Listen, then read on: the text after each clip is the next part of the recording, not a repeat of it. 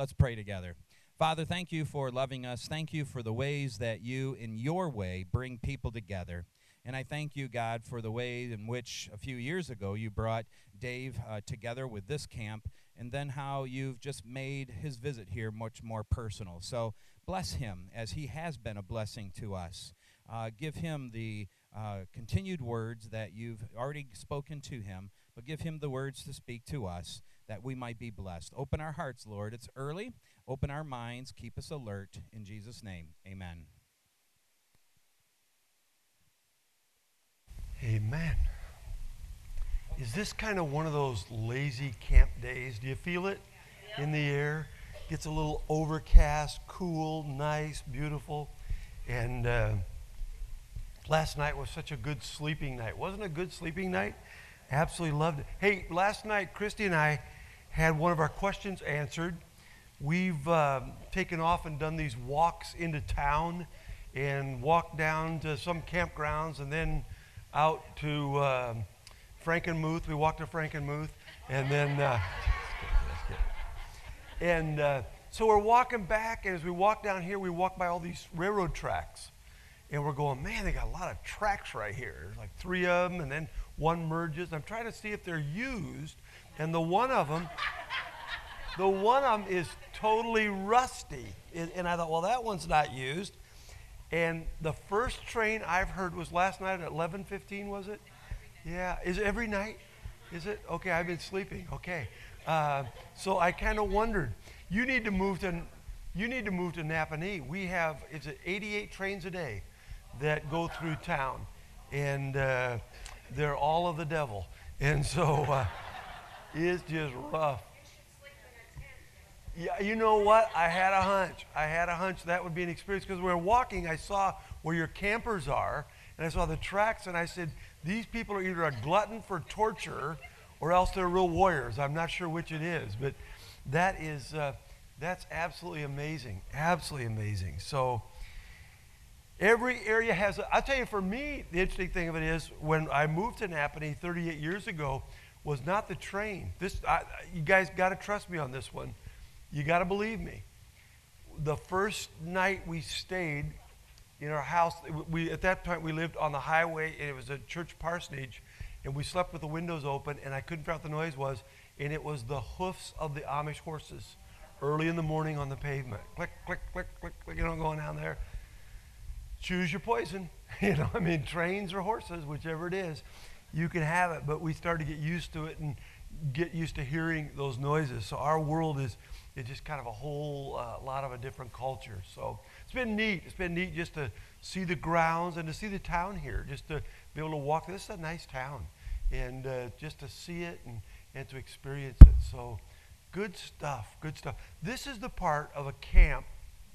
Yesterday and today are kind of what we always call the hinge days, where we turn the corner on camps, and we begin to sense, you're kind of saying, well, we know who the guy is. He's weird. And I look at y'all and say, y'all are pretty cool. And we do that. And my prayer is that God will just bring us down now, today, tomorrow, and Friday, just with a great, solid foundation as we move in toward the finish line of camp. Now, this morning, what I want to do, I'll just do this in the interest of full disclosure. We're going to work today on a skill set, and I'm really passionate about this one, because as I pastor and as I grew up in the church, my dad was a superintendent. This is the one where we just do horrible. So here's the rules today as we get into this, okay? None of us are good at this.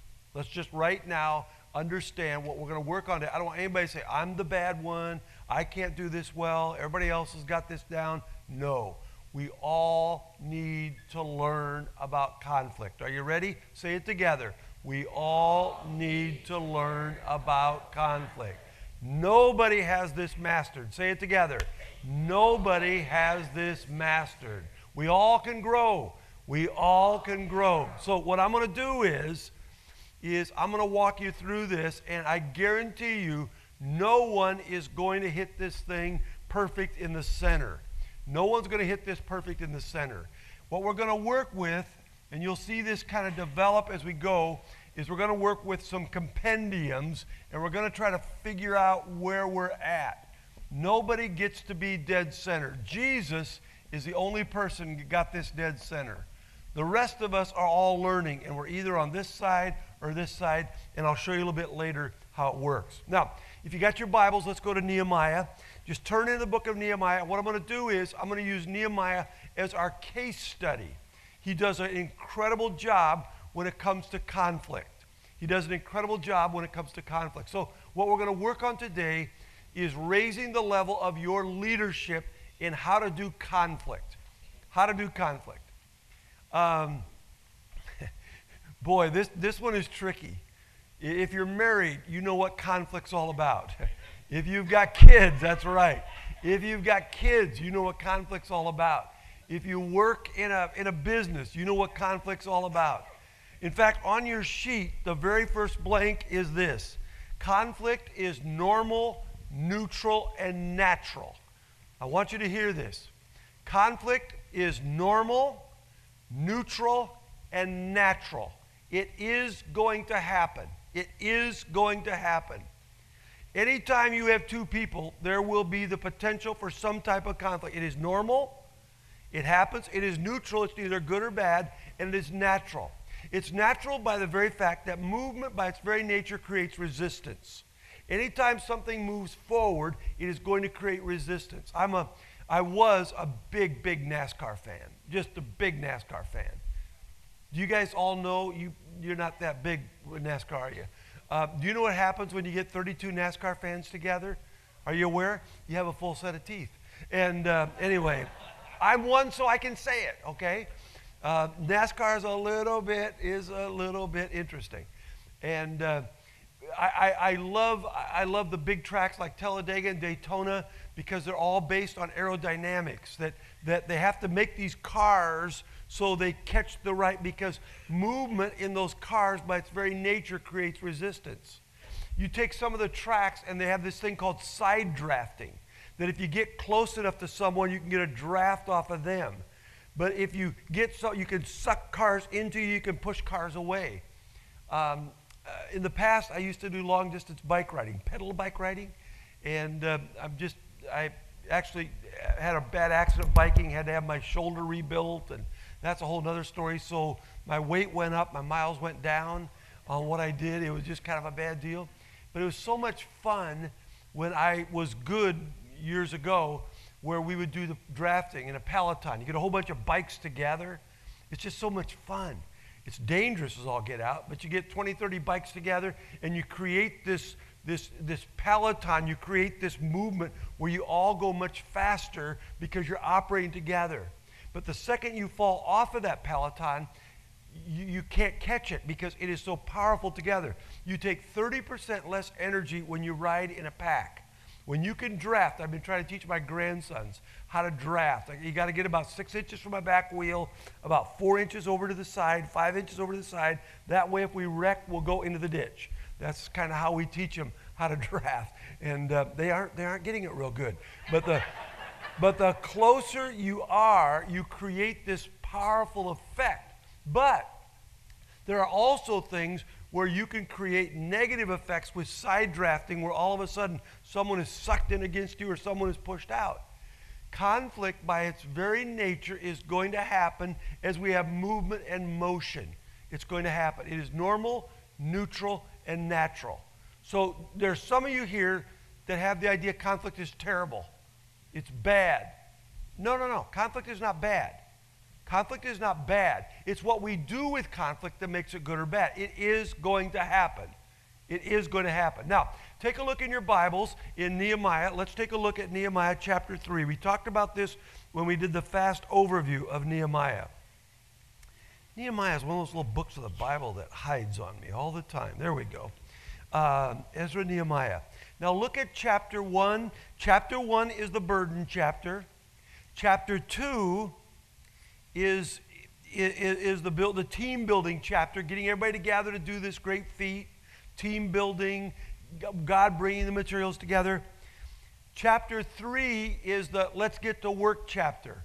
If you want to have fun in chapter 3, I'm a big student when I study Scripture on the law of multiple references. Whenever a word is referenced again and again and again and again, it's trying to tell you this is important stuff. You know the goofy thing in chapter 3? The two words that you're going to see used, 10, 12 times? You got to count them in there. Late in the chapter are the words next to, next to, next to, next to. What it says is Lou is going to be working next to Dave. And Dave is going to be working next to Elvira. And Elvira is going to be working next to Kevin. And it has this idea that as they work as a team, they work next to. That you aren't alone. That this thing is a team sport as we're going to do it. So chapter 3 is this incredible chapter of all these ordinary people doing extraordinary things. Okay? Chapter 4, look at chapter 4. Chapter 4 is the first chapter on conflict. Two guys by the name of Sanballat and Tobiah are threatened. Who was I with the other day? We were talking about homeostasis. Anybody here understand homeostasis? Homeostasis is people's desire for sameness. They want to have the same all the time. They resist change. In fact, that's why a lot of times if you come to camp and things start to change and they're singing a song that you're not used to, it messes up your homeostasis. Worship wars in churches. I've never ever experienced that, ha ha ha. But worship wars in churches is where people resist they want sameness. Sanballat and Tobiah wanted sameness, and all of a sudden these two guys are going to come in and they're going to change Jerusalem and rebuild the walls. And so they resist change by their very nature as an outside force. Chapter 5, look at chapter 5. Let your eyes look at chapter 5. Chapter 5 is where it gets really dicey, because chapter 5 is where the conflict goes from external to internal. Chapter 5 is where it gets really painful. You always expect your enemies to resist you. You do not expect your friends to resist you. And chapter 5 of Nehemiah is really, really painful. It's really hard. It says Nehemiah helps the poor. Does that say that? Do you have that is just bogus. That is a bad title for it. Nehemiah helps the poor. He does, but the real issue is people are saying we can't afford this. It's getting hard. We're mortgaging our sons and daughters. This thing is killing us. We can't do this thing. And all of a sudden, the price that is extracted to accomplish the task creates this incredible tension. So now what we've got is we've got conflict on our hands. And what are we going to do as we handle it? So let me just kind of walk you down through. Let me walk you down through the sheet we've got. I'm going to put you in teams in a little bit and see if we can stir up some conflict.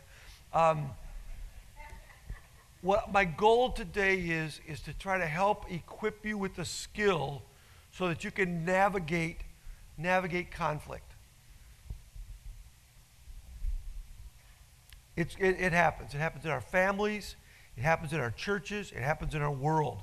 And leaders distinguish themselves by their ability to navigate conflict well. Okay, here we go. Number one, conflict is the fertile soil through which healthy relationship grows. Conflict in itself is not bad. That's in that first line. In itself, conflict is not bad. It is not bad. It's what you do with it that'll determine it. Number two, conflict is often the fertile soil through which healthy relationships grow. Conflict is often the fertile soil through which healthy relationships can grow. Conflicts have a way, just this morning as I was walking over, I just took a look at my phone. I saw a text come through from an organization, and conflict is the fertile soil through which healthy relationships grow. That's the second line, okay? These lines are going to be a little tough for you today, but we'll get it. So I look at my phone, I get a text. I get a text from an organization with regards to a four-way partnership that is developing. Conflict has emerged between the partners.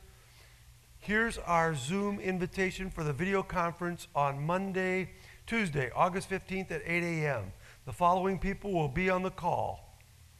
You are now invited to join this alignment discussion. Now, Can I tell you what's going to happen in that call? It's going to be great, seriously.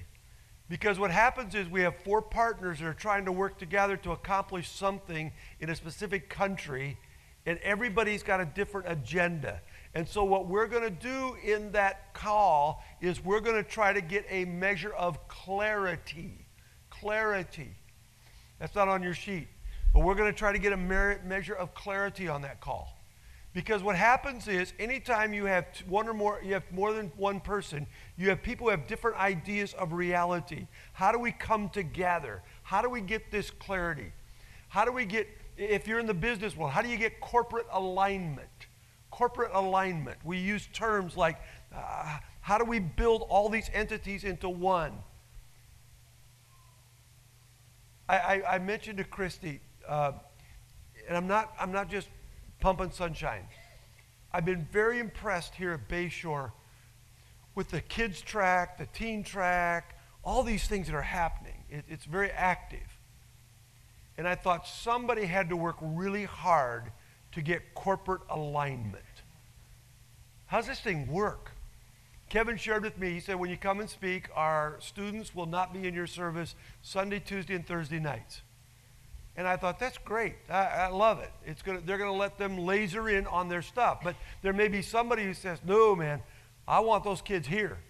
I want them in the big house. I want them to hear this. I want them to experience this. I don't want them going off. No, my thought was you come together as a body and you figure out, how are we going to do? What we do together.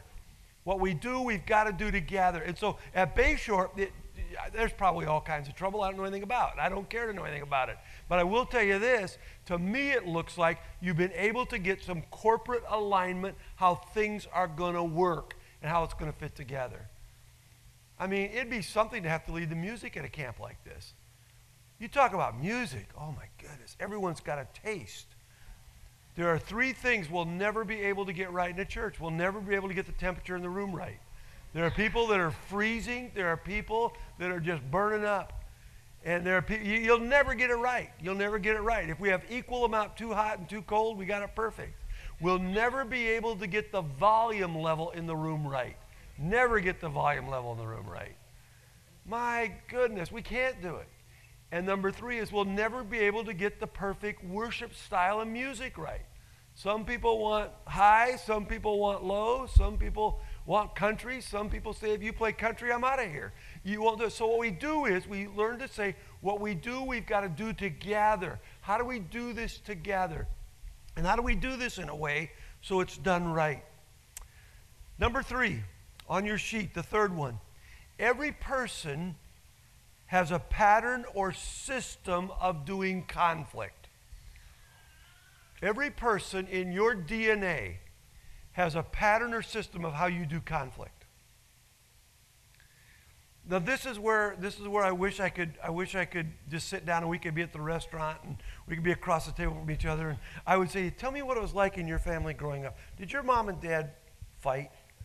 Did they get hard words with each other? Mom always won. Okay, Mom always won. Now that you showed me something there, and I ain't going there.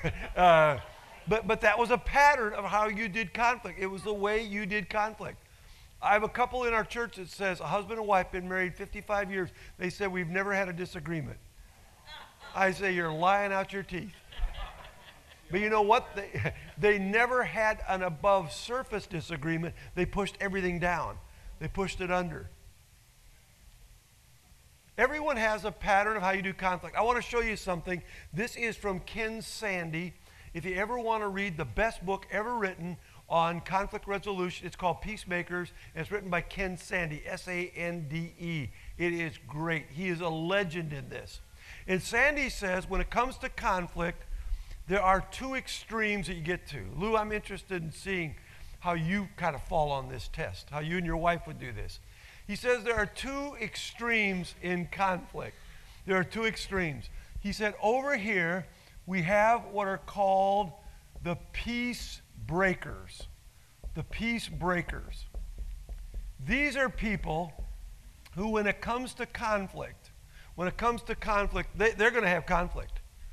And I am going to win. Alan and I are just having more fun with this name thing than what's legal. If you don't walk down that way, you don't know what she did to me. She went and had a sign printed up, put it on a big stake in front of where we're saying, took my picture, and it says, Dan lives here. And it's down there. Seriously.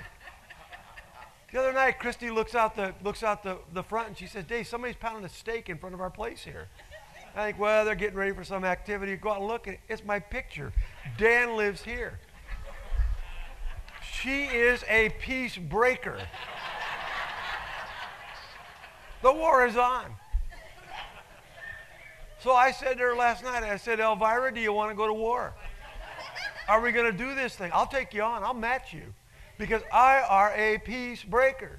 And so we're looking at a full-fledged civil war. I mean, this thing is going to get really ugly. And Kendall, he doesn't know what's going on. You know what I mean? It's going to get terrible.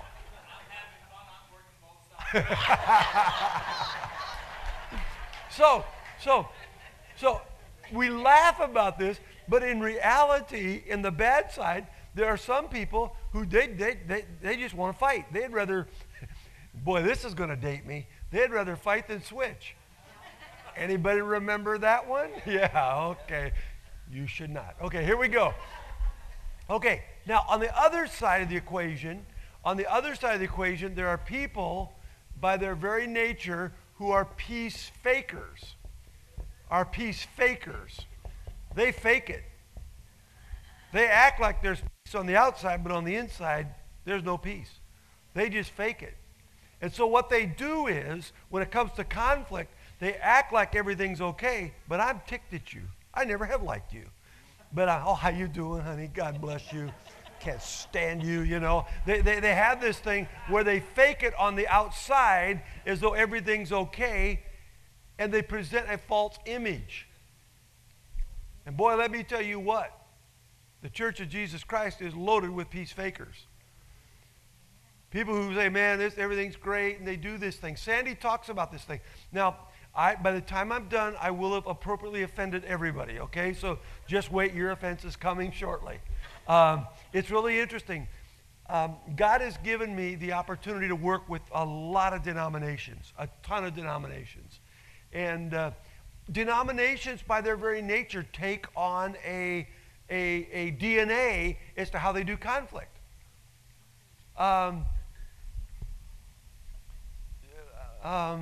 I'm going there. Okay, let me go there, and the car's packed. So, okay, here we go. A lot of times in different groups in different ways. For example, some of you come out of a Baptist background. I started working a doctoral program in an independent, fundamental, Bible-believing Baptist seminary. 1611 King James only. And oh my, the first day I showed up, I didn't know what I was into. I mean, these guys were so narrow, they weren't sure about the guy sitting beside them. And I walked in and I had my NIV, and they were about ready to string me up. Because those guys had never met a fight they didn't want to have.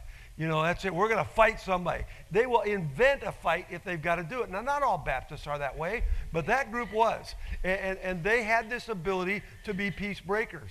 You heard about the guy that was stranded on a desert island, a Baptist guy stranded on a desert island, and he started a church all by himself. And pretty soon, before you know it, he had another church because he couldn't get along with himself. So he had two churches on the island as he did it. Now, on this side of the equation, this is the side I come from. My DNA and my family and my heritage is on this side. My mom and dad both came out of the Mennonite church. They grew up Mennonites in South Dakota. Great people. Love. But conflict was always pushed underground. Everybody always acted as though everything were okay, and then had this deep animosity there.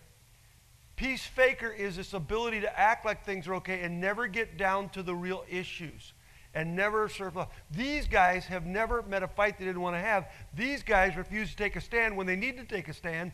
They lack the gut, they lack the intestinal courage and the guts to say right's right and wrong's wrong. And we're going to have to stand up for something. We're going to have to do it. This is my side of the equation over here. In our DNA, we were very good at faking. Jesus said, blessed are the peace. Aha. This is where, when we come into this thing, Jesus says, blessed are the peacemakers, for theirs is the kingdom of heaven. Jesus looks and says, I've got to help people who are here learn how to do conflict right, and I've got to help people over here learn how to do it, period. Just do it. Just learn how to have hard conversations. Who's the guy that wrote the book, Crucial Conversations? It's can't think of his name off the top of my head. It's a great book. Learning what it is to have hard, difficult conversations where we take the issues, we put them on the table, no animosity, and we work through our differences. You see, this is where in 1 Corinthians chapter 3, the church blows up. Paul said, I'd like to talk to you as mature people, but you're just big fat babies sucking a bottle. Well, not quite. But he did say, I have to speak to you as babies, not as adults. You need milk, not solid food. Grow up. Grow up. Because they were on this side of the equation. I'm of Apollos. I'm of Cephas. I'm of Christ. This is what starts to happen in Nehemiah 5. When all of a sudden the work is going forward, and all of a sudden then we start having problems as we're going to do it. I want you to get your teams. Get your teams together right now. Get 2, 3, 4 people. Find who's going to be your buddy for just a little exercise right now. Okay? Find who's going to be your buddy. Okay. Ready to go? You can. Okay, now listen to me.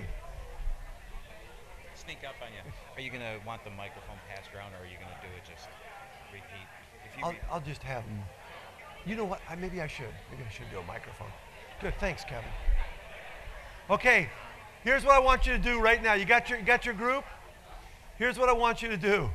If you're with your spouse, love them and respect them, okay? Don't say, no, that's not right. You know, I mean, do it, okay? Here's what I want you to do. I want you to simply say, as I have grown up, my family DNA background when it comes to this issue leans this way, left, or leans this way, right. The way I grew up, I have a propensity by my DNA, it leans this way, and then you can kind of do a little self-disclosure, say, but I am a mess on the other side, or whatever you want to do. Okay? I want you to jump in and say, this is the way we tend to lean. This is my background. Are you ready to go? I'm going to turn you loose. Go for it. This is true confession time. Come on. You fakers are getting worried because it's a hard exercise.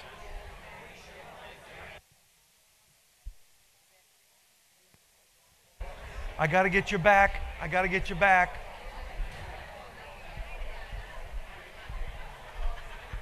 Quiet, please.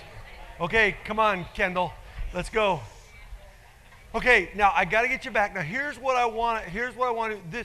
This is one of those exercises that sometimes fakers don't feel as comfortable with. Breakers, hey, I'm a breaker, you know. And they kind of sing a song with it. It is interesting to see that sometimes we react against the one. If we grew up this way, I saw it back over here. If we grow up on one side of the equation, we've had a pretty tumultuous time where we grew up in a breaking home, we simply say, I don't want that. And I'm going to swing the other way. We'll overcorrect. Hey, grab somebody, Kevin. Grab somebody. I want to hear, just find somebody you want to pick on. Kevin, how did you grow up? Which side? Right. Or have you? I am on my way to perfection. Yes. But I grew up in a home where my parents were divorced. Okay. So it was all out. It was all out there. There was a lot. There was no faking going on. Okay. What did that do to you? It didn't cause me to be a peace faker, but I, without even knowing it, probably went the Jesus way without Jesus, always trying to keep peace. Interesting.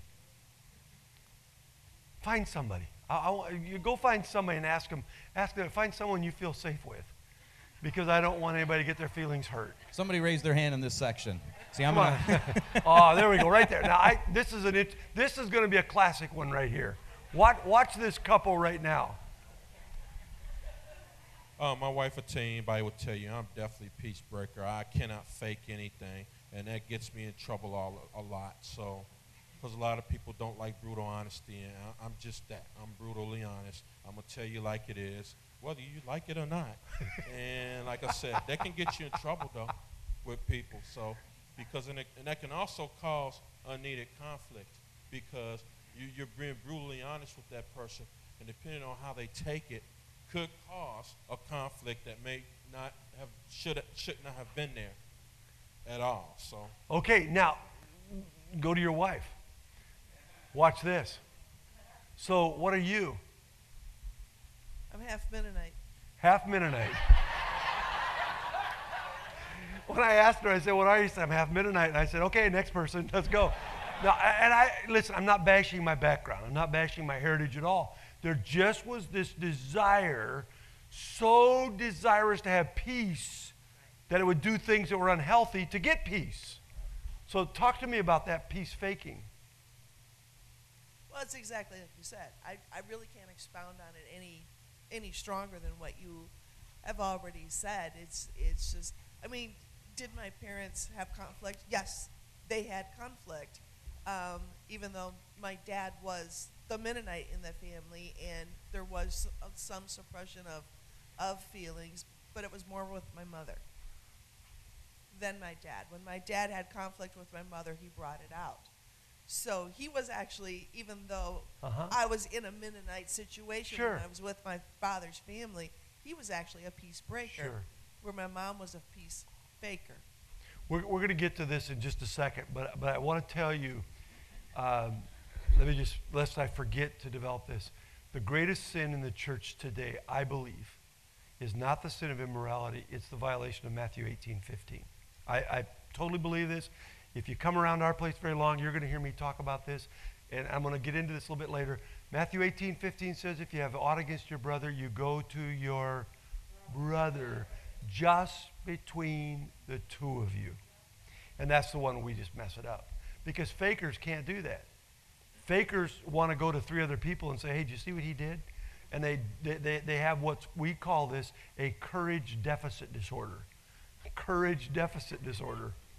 CDD is a real situation that happens where we lack the courage to have the hard conversations that we have to have. And so we've got to do it in that way. Kevin, the next blank on their sheet, I think you're there, is understand, and it ties into this last one, knowing and understanding our family of origin helps us get in touch with our conflict DNA, our family of origin. Some people are stuffers, some people are blurters. Some people are stuffers. That tends to be this side of the equation. The stuffers are here. They just stuff it inside. Some people are blurters. My dear brother over there who says, I got to speak the truth, sometimes we blurt the truth and we get ourselves in trouble. By the way, have you ever heard this passage of Scripture that says that we ought to speak the truth? Oh, you got that love part down. Here's what happens. Brother, you and I have an ability to speak the truth. We don't like people who don't speak the truth. We don't like people who just aren't up front. Be honest about it. Be direct. Some people speak in love, but they don't speak the truth. Some people speak in truth, but they don't have the love. Isn't that amazing on Scripture? Where it says you have to take the two together. Speak the truth in love. I learned early on in my college days, I took a gigantic swing and a miss on an issue.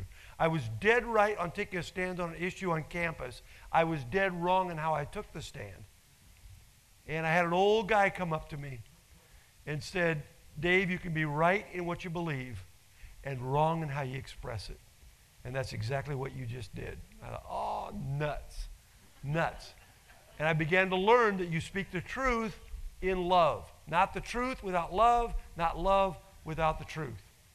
Okay? Let's go on. Let's go on. Kevin, we'll get you in a second there on some more. Here we go. Here we go. Next one. Engaging fear is fundamental in all conflict. Engaging fear is fundamental in all conflict. You've got to engage fear. Now, if you are a breaker, you need to engage wisdom. That's the thing you need. If you're naturally by that, you got to say, you know, it's best for me to just take a pause right now. It's best for me to count to 5 or do something because I'm going to say something I might regret. And so you have to use wisdom. There's not a day go by that I don't pray for 2 things. In fact, someone came to me last night. One of you came to me and said, Dave, you asked how you could pray for us. How can I pray for you? I said, let me tell you, 2 things every day I pray for: wisdom and courage. Wisdom and courage. If I have wisdom and I don't have courage, I'll know what to do, but I won't have the guts to do it. If I have courage and I don't have wisdom, I'll be doing all kinds of stuff, but it'll be stupid stuff. And I'll violate the 11th commandment, thou shalt not be stupid. And that's what I believe it is. So I have to have that. But you have got to engage your fear. If those of you who are on this side of the equation, you have got to engage your fear. Those of you on this side of the equation, you need to engage your wisdom. Is this the wise thing to do? Is this the loving thing to do? And how can I do it? Most of us, and to be really honest with you, I always kind of tilted a little bit more to this side of the equation as life went on a little later. I started to tilt to this. I don't want to do this. It's hard. It's going to be a misunderstanding. And so I've had to learn. Between full and part-time employees in my world, I oversee 85 people. And that's a lot of potential conflicts. And obviously, I have to have hard conversations. And a lot of times, I'll have to sit with myself and simply have a hard conversation. And I'm not good at this. This does not come naturally to me at all. In fact, I've got to get myself all prepped and prepared when I have to have a hard conversation. And I've got to engage my fear, because here's my fear. Number 1, I'm going to make things worse. Number 2, I'm going to offend them. When I offend them, I'm going to offend their whole family circle. Then they're going to hate me. I never wake up in the morning and say, man, I hope people don't like me. This would be a great, if I can get more people not to like me. You know, I don't do that. I've got a sanguine personality. I've got an interactive eye on a disc profile. And I don't ever wake up saying, man, I hope people dislike me. And so fear comes in. We talk about this a lot, a courage deficit disorder. Now, here's what I want to do. I want to work you through something real quick. Here's what I want to do in these last 25 minutes. Let's go to that steps in doing conflict right. What I want to do right now is I want to work with you as best I can in a very flawed, incomplete way on how to do conflict right. Now, this is where you get to chapter 4 and chapter 5 of Nehemiah. I'm not going to exegete the passage. I'm just going to take you through this sheet. But Nehemiah is a master at doing conflict. He is a master at doing it. How did the wall get done? How did he keep people from walking off the job? He sat down and said, let's work through this thing. Let's find a way to work through it. So here we go. Let me give them to you. Number one, start soon, don't delay. Start soon, don't delay. So many of us will postpone conflict. We'll postpone it. And we lack the courage to start in it. Now, I'm going to show you how I've had to teach myself how to do conflict. In fact, it's kind of become a joke on our team because they know when Dave sits down and he says these words, we're about ready to have a conflict discussion. Something's wrong. So, here's how it works. You can use anything you want. I'm just sharing with how I've had to learn myself as I work with organizations and people. My conflict starts the same thing every time. And I script myself because if I don't, my emotions get ahead of me because I'm stinking ticked off at you. Put your shoes on. I'm stinking ticked off at you. You know, I'll just blurt it out. No, I'm teasing. So what I've done is to keep myself from being stupid and just, when you're a communicator, sometimes you can just run of the mouth and it'll kill you every time. So I've had to learn this. What's your first name? Is it really? No. What is that? Do you know I don't like you? Okay, what is your first name? It's okay. What's your first name? Delmer. Delmer. I like that. Do they ever call you Del? Some do? We're close enough. I'm going to call I question who they are. when they do that. Okay, so I'm getting ready to have a conflict with Delmer. Delmer works for us. I've noticed he's not been coming in on time. I notice he's been slagging on his work. He's just screwing around on Facebook all day when he comes in. He's not really working. He's not putting out. I kind of pick up his performance is below the bar, so we're going to have a visit. Are we ready? Here we go. And here's how it will start every single time. Delmer, I'm really struggling. Will you help me? That's always my start. Always my start. Nothing magic about it. It protects me from going off on the guy and saying, you're a jerk. Now come on, get to work. You're stealing from God, you know. Instead of me going off, I always do that. Because here's what I want Delmer to know. I am struggling. The issue is mine, and I'm going to ask you to help me with my struggle. I'm going to ask you to help me. Delmer, I'm struggling. Will you help me? And then sometimes I'll say, you know, I don't know if I have the whole picture. I don't know if I'm seeing life correctly. But Delmer, here's kind of what I sense. Correct me if I'm wrong. I'll always open myself up that I may not have all the facts, okay? I may not know what's going on. So if you're going to do conflict, always go in assuming you don't have all the information. Hey, Nehemiah, these people are coming saying, we can't feed our kids. You've taken so much money, they're charging us high interest to get money to build this stinking wall, we can't even feed our family. And Nehemiah has to ferret out what it is. It's going to be there. So in conflict, to get my courage up, because I can be kind of a conflict weenie, you know, and not want to address this thing and weak in it, I always have to learn to do that. Now, granted, at that point, I now have put the issue on the table.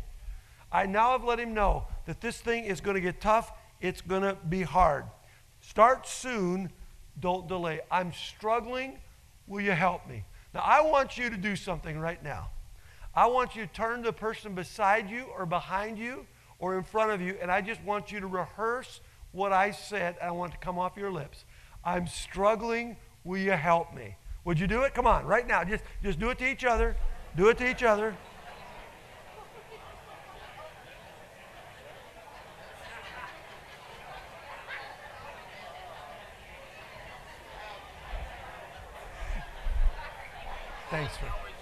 Thanks for letting me have fun with you. Thanks.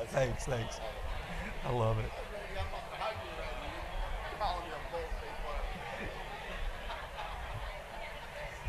Okay. I have found for myself that if I'm going to learn to lead well in conflict, I have to rehearse. I do have to rehearse. In fact, sometimes I'll have to go in with a little note card that said, here are the primary issues. Because you know this, I'm ADHD. Didn't surprise you. And so because of that, I have to stay focused. I have to force myself to stay focused. So you start soon, you don't delay. I just throw this next one in parenthetically. And I'm going to do this as an absolute, which is not probably wise to do, but I'll do it anyway. Number 2, never do confrontation via email. Never do it via email. Never. Don't do it through a text. I recognize there are situations where great distances separate us. I can't be with someone. Frankly, I use Zoom a lot. I'll use FaceTime. I'll use Skype. There is something about doing confrontation face to face. If you have aught against your brother, go to your brother just between the two of you. Always start there. Always start there. I have a guy on staff. I wish you could meet him. Don has worked with me 34 years. Our team has been together a long time. We're all dinosaurs. And I've got a guy who's right now currently a youth pastor. He's 20 years with us. The guy that he reports to is 26 years. And the guy that is senior associate is now 31 years. We're like brothers. We've all been together a long time. We can beat each other up. We've had a lot of conflicts. But we've tried to learn how to do this. One day, Don, you would love Don if you met him. He just is so stinking lovable. We're opposites. I told the people in church, Don just loves birds. He just loves birds. I love to shoot birds. I mean, it's just, we're just opposites. We're just opposites. One day, Don walked into my office, And he said, Dave, can I ask a favor of you? If you ever want to say anything tough to me, don't ever send me an email that might have emotion attached to it. I said, really? My first response was, you're a wimp. And then I got to thinking about it, and here's what he said. He said, I need to see your face, and I need to hear your voice. He said, if I see your face, everything's going to be okay. If I hear the tone of your voice, he said, if I read an email from you, it sounds like, boy, Dave's ticked off at me. I didn't get this right. He said, if I see your face and you say, hey, Don, can you take care of this? In an email, it sounds like you're about ready to smack me upside the head. And when I see you and hear you, it comes across in a much gentler way. Have you ever met people who, when they put their hands on a keyboard, become paper tigers? They start going, I never have liked you, and what you're doing is wrong, and they just all caps and do that. We actually have a guy on our team who is a masterful writer, and he would send off these diatribes, and they were just, and I went to him and I said, cut it out. You can't do this to us. He said, well, I think best when I write out. I said, here's what I want you to do. Type it out, print it out, walk into my office, sit down across the desk, and read it to me. Just read it to me. It's amazing. What happened? He quit sending those things. He quit reading those things to me. And yet he'd come in and he'd simply say, here's what I'm struggling with. Here's where I think there's an injustice. Here's where we've got to lead better. Here's what we have to do. Now, some of us resort to a coward's method of confrontation. Peace fakers want to take the cowardly method, and they don't want to do the hard work. I believe 80% of our church conflicts, that's my world, could be taken care of if people would have the courtesy, kindness to sit down one-on-one with each other and have hard conversations. And I always admire someone. I don't wake up in the morning and hope it happens, but I always admire someone who will call me and say, Pastor, can I have a few minutes with you? And they'll come down one-on-one. They've not gone to anybody else, and they'll say, I'm struggling with this thing. I'm struggling with it happened. Can you help me? And sometimes I got to say, you know what? Swing and a miss on my part. I missed it. I led poorly. Will you forgive me? But you have to do it. Now here's what I'm going to do. What I would like to do is deputize every one of you. Lou, I wish I could just put my hand and deputize you. Deputy Lou. You know, here you go. You got it, buddy. I'll give you one bullet, Barney. And I deputize you because here's what I think has to happen. The reason our churches are a mess today, by and large they're a mess, is because Lou needs to be deputized that when Bob comes to him and says, I never believe what happened in that board meeting, and Lou entertains that, he feeds the dysfunction. Lou needs to look at him and say, hey, did you talk to Pastor? Did you go to Bob? Did you go to this person? Until you come back and tell me what it was like after you went to him. And cut it off in the past. Cut it off. Ladies, someone comes to you and they're upset about XYZ. Your first thing you ought to say as a mature believer is, hey, have you had a conversation with them yet? In fact, it's really interesting. Even amongst our team, I'll go to maybe one of the associates and say, man, I'm just noticing so-and-so. And they'll just look at me and say, Dave, have you talked to them about that yet? Courage deficit disorder. I hadn't done it. I copped out. I went underground and I didn't go direct. You see, if we truly love each other the way we say we do in our movement, and we have this perfect love that flows through us when the Spirit of God does a deep work, wouldn't we have the guts and the courage and the love to sit down and say hard things to people directly, one-on-one, and have those conversations? But if you're on this side of the equation, fake it and run to 20 people. If you're on this side of the equation, say things you're going to later regret and do great damage. And learn to have those tough conversations. Number 3, on there, seek. It's under seek on the third one on first steps. Seek to understand before you seek to be understood. That's an old Stephen Coveyism. I'll tell you this, I'm a huge fan of seven Habits of Highly Effective People. Some people don't like it. Some people hang up on it. I think there are great principles. Seek to understand before you seek to be understood. Seek to understand before you seek to be understood. So I sit down with someone and say, man, I got to tell you, Dexter, you have just pushed it far too much. You know, and I jumped to this conclusion. He looks at me and says, Dave, can I tell you, the reason I'm on my phone is my mom had a heart attack. And she's in the hospital. And my sister's trying to figure this out. And I'm trying to figure out what we're going to do in the family. Who's going to take care of this? Who's going to take care of that? And all of a sudden, I'm saying, I understand. I understand. You see, we fill in, here's a good one. Oh, this was a big life learning lesson for me. I brought all the worship leaders in, and we were sitting around a table, and we were trying to work through stuff. We went through this retrofit of our worship center, and in the process of going through it, some of our people were struggling with change. You know, why are we spending all this money? Why does this need to be done? If it was good enough for me, you know, it needed to happen, but it's my responsibility to bring them through it together. And so I went to the worship leader and said, we're going to have to help our people. This is no time for us to be getting out on a silly edge. It's no time for us to try to push the musical worship edge. Let's just all relax. Let's help the body go through this transition. Let's do it. What we do together. I'm going to need it. One of the gals, absolute sweetheart, spoke up and said, Dave, can I tell you my problem? She said, I have a problem that when I have incomplete information, I always fill in the blanks, and I fill the blanks in wrongly.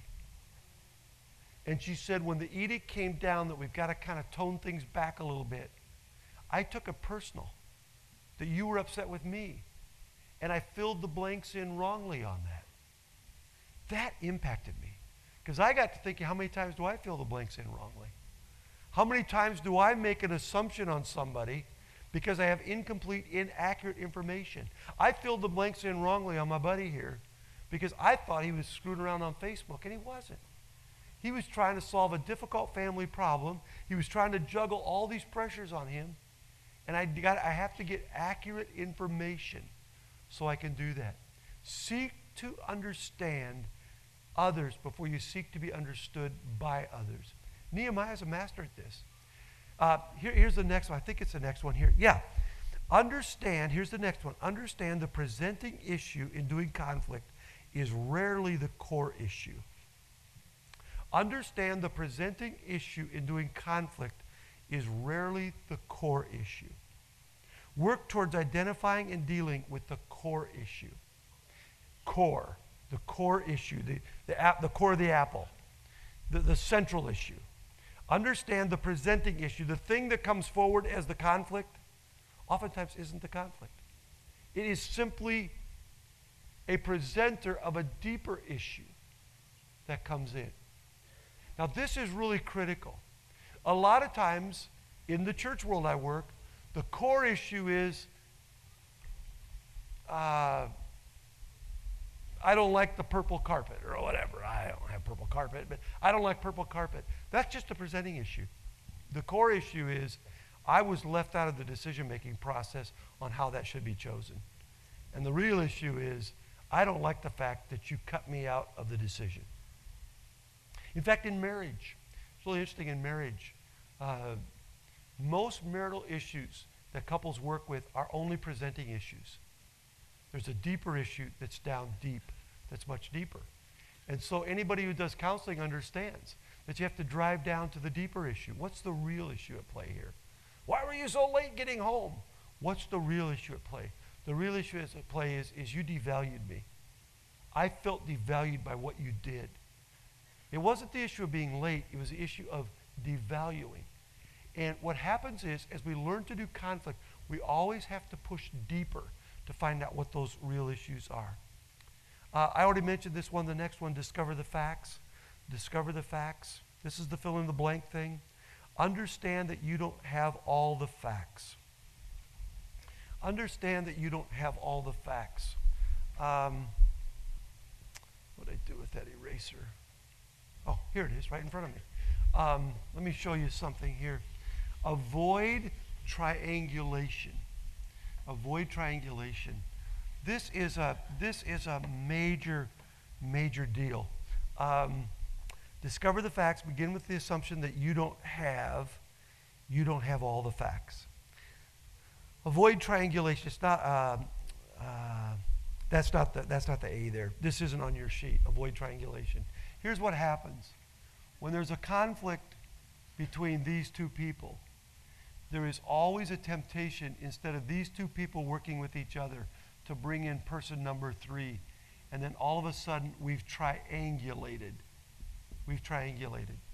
Now, sometimes peacemakers, in their desire to make peace, escalate a problem. They escalate a problem because they feel like they've got to be the moderator.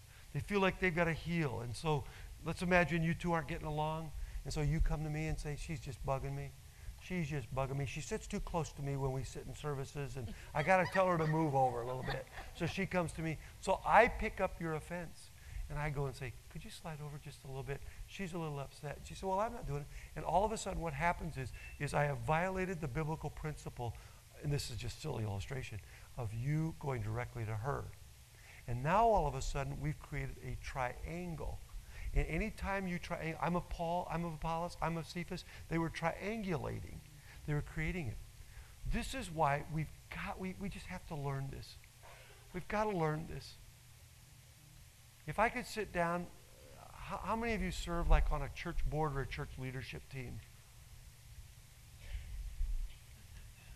Do you know what I tell our people, our boards? What would happen if we'd have the meeting after the meeting, during the meeting? Yeah, some of you know exactly what I'm talking about. The meeting after the meeting, let's have it during the meeting. Because what happens after the meeting is these two get together and say, well, that wasn't right. This wasn't done right. In fact, there's a new exercise that I've taken with groups I work with where we close our meeting. We say, let's take 10 or 15 minutes and have that meeting right now. How'd we do? Everybody okay? Is anybody going to walk out of here and go to somebody else and say, hey, I didn't like this? Let's just do that right now. Let's evaluate how we did. Anybody sin? Anybody lose their temper? Anybody not say something that should have been said? Are we all clear with each other? If we're in an accident tonight on our way home, do we have any regrets of anything we said or did or didn't say and should have? You see, what happens is we create this silly triangulation thing, and when the meeting after the meeting doesn't happen during the meeting, you'll always schism and you'll always divide. So it's kind of fun. Actually, one time we adjourned the meeting, said it's over, and I said, okay, let's start the next meeting. Let's start the one that happens in the parking lot by your cars, where these two people get together. You're enjoying this far too much, aren't you? Some of you know exactly what I'm talking about.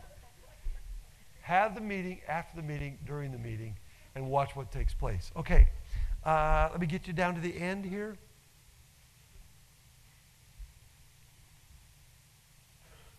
Avoid triangulation. That is the first A. I'm sorry. Avoid triangulation. It escalates conflict rather than solving it. So you crossed it out, but now just put it back in, okay? Here we go. Affirm the relationship. Always affirm the relationship. Always affirm the relationship. When you do conflict, you have to let the other person know you have worth, you have value. I can't personally attack you. I've got to affirm the relationship. One time I was working with a group. I was chairing a group. It's a number of years ago. And I had one of the members make just a terrible accusation against me. It was like, you got to be kidding me. I'm not smart enough to figure this out. They'd accused me of manipulating a phone call to another person to arrange this and this and this. And frankly, I wish I would have been genius enough to see how that worked, because it was unbelievable. And the accusation was really bad. I mean, it's like, boy, if this is true, I have no integrity. I need to immediately resign. I am a fraud. And in the process of this, I started to get angry toward the person. I started to find myself getting, how could you say this about me? You are assaulting my basic character in doing that. I didn't do it. In fact, I'm not smart enough to think about it. And the thought went through my mind, this is obviously something he would have done, because he figured out how he would have done it, and he thought it was manipulated. And I'm starting to get upset in that. And I had to stop myself, and affirm him and to say, you know what?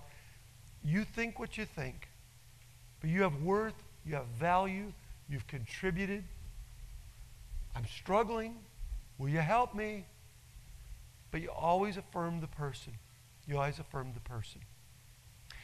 Sometimes in conflicts, we have to separate the person from the issue. We have to separate the person from the issue. And sometimes when a person says bad things or does bad things, we want to attack the intrinsic value of the person rather than the badness of what they did or said. And there are some people, God places them in every church, places them in every group that are gifted by the Holy Spirit to create turbulence. You've got them, I've got them. I'll send you a couple of them if you want them. I'll send you 2 of them who tithe, and I'll take 5 of yours who don't that I can convince to tithe, okay? We can do trades with this. But God says, I want you to affirm the person, affirm the relationship. And the last one, do everything that promotes resolution. Promotes resolution. Promote resolution.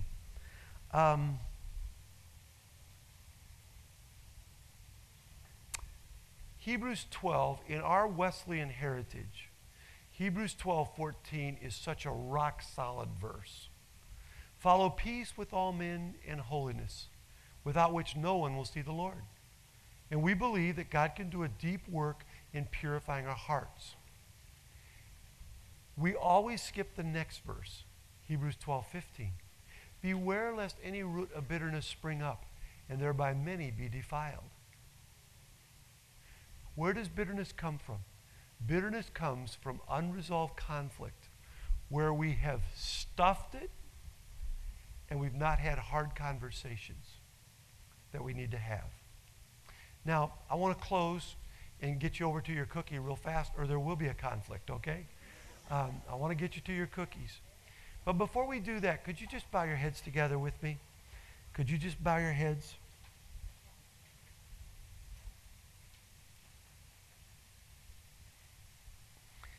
Just before we break, I wonder if the Holy Spirit might not ask you, is there someone with whom I need to have a hard conversation? Is there someone that maybe I've triangulated on? Am I truly a peacemaker? Is there anyone to whom I need to apologize? Are my relationships what they ought to be? Let me pray for you, and then we're going to break.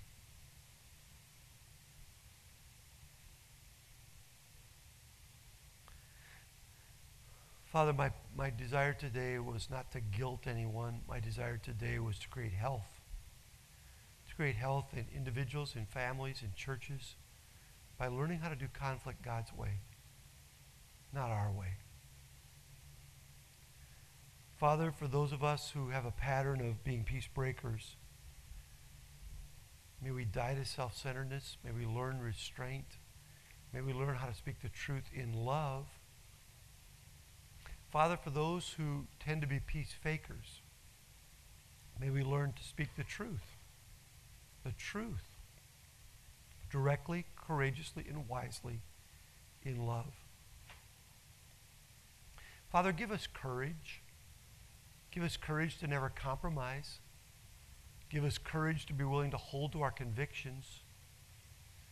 Give us wisdom to know how to do that. Thank you for a group that we can explore with together. We can laugh together. We can learn together. Father, would you raise the level of my leadership? Would you raise it as a husband, as a father, as a grandfather, as a pastor, as an organizational leader?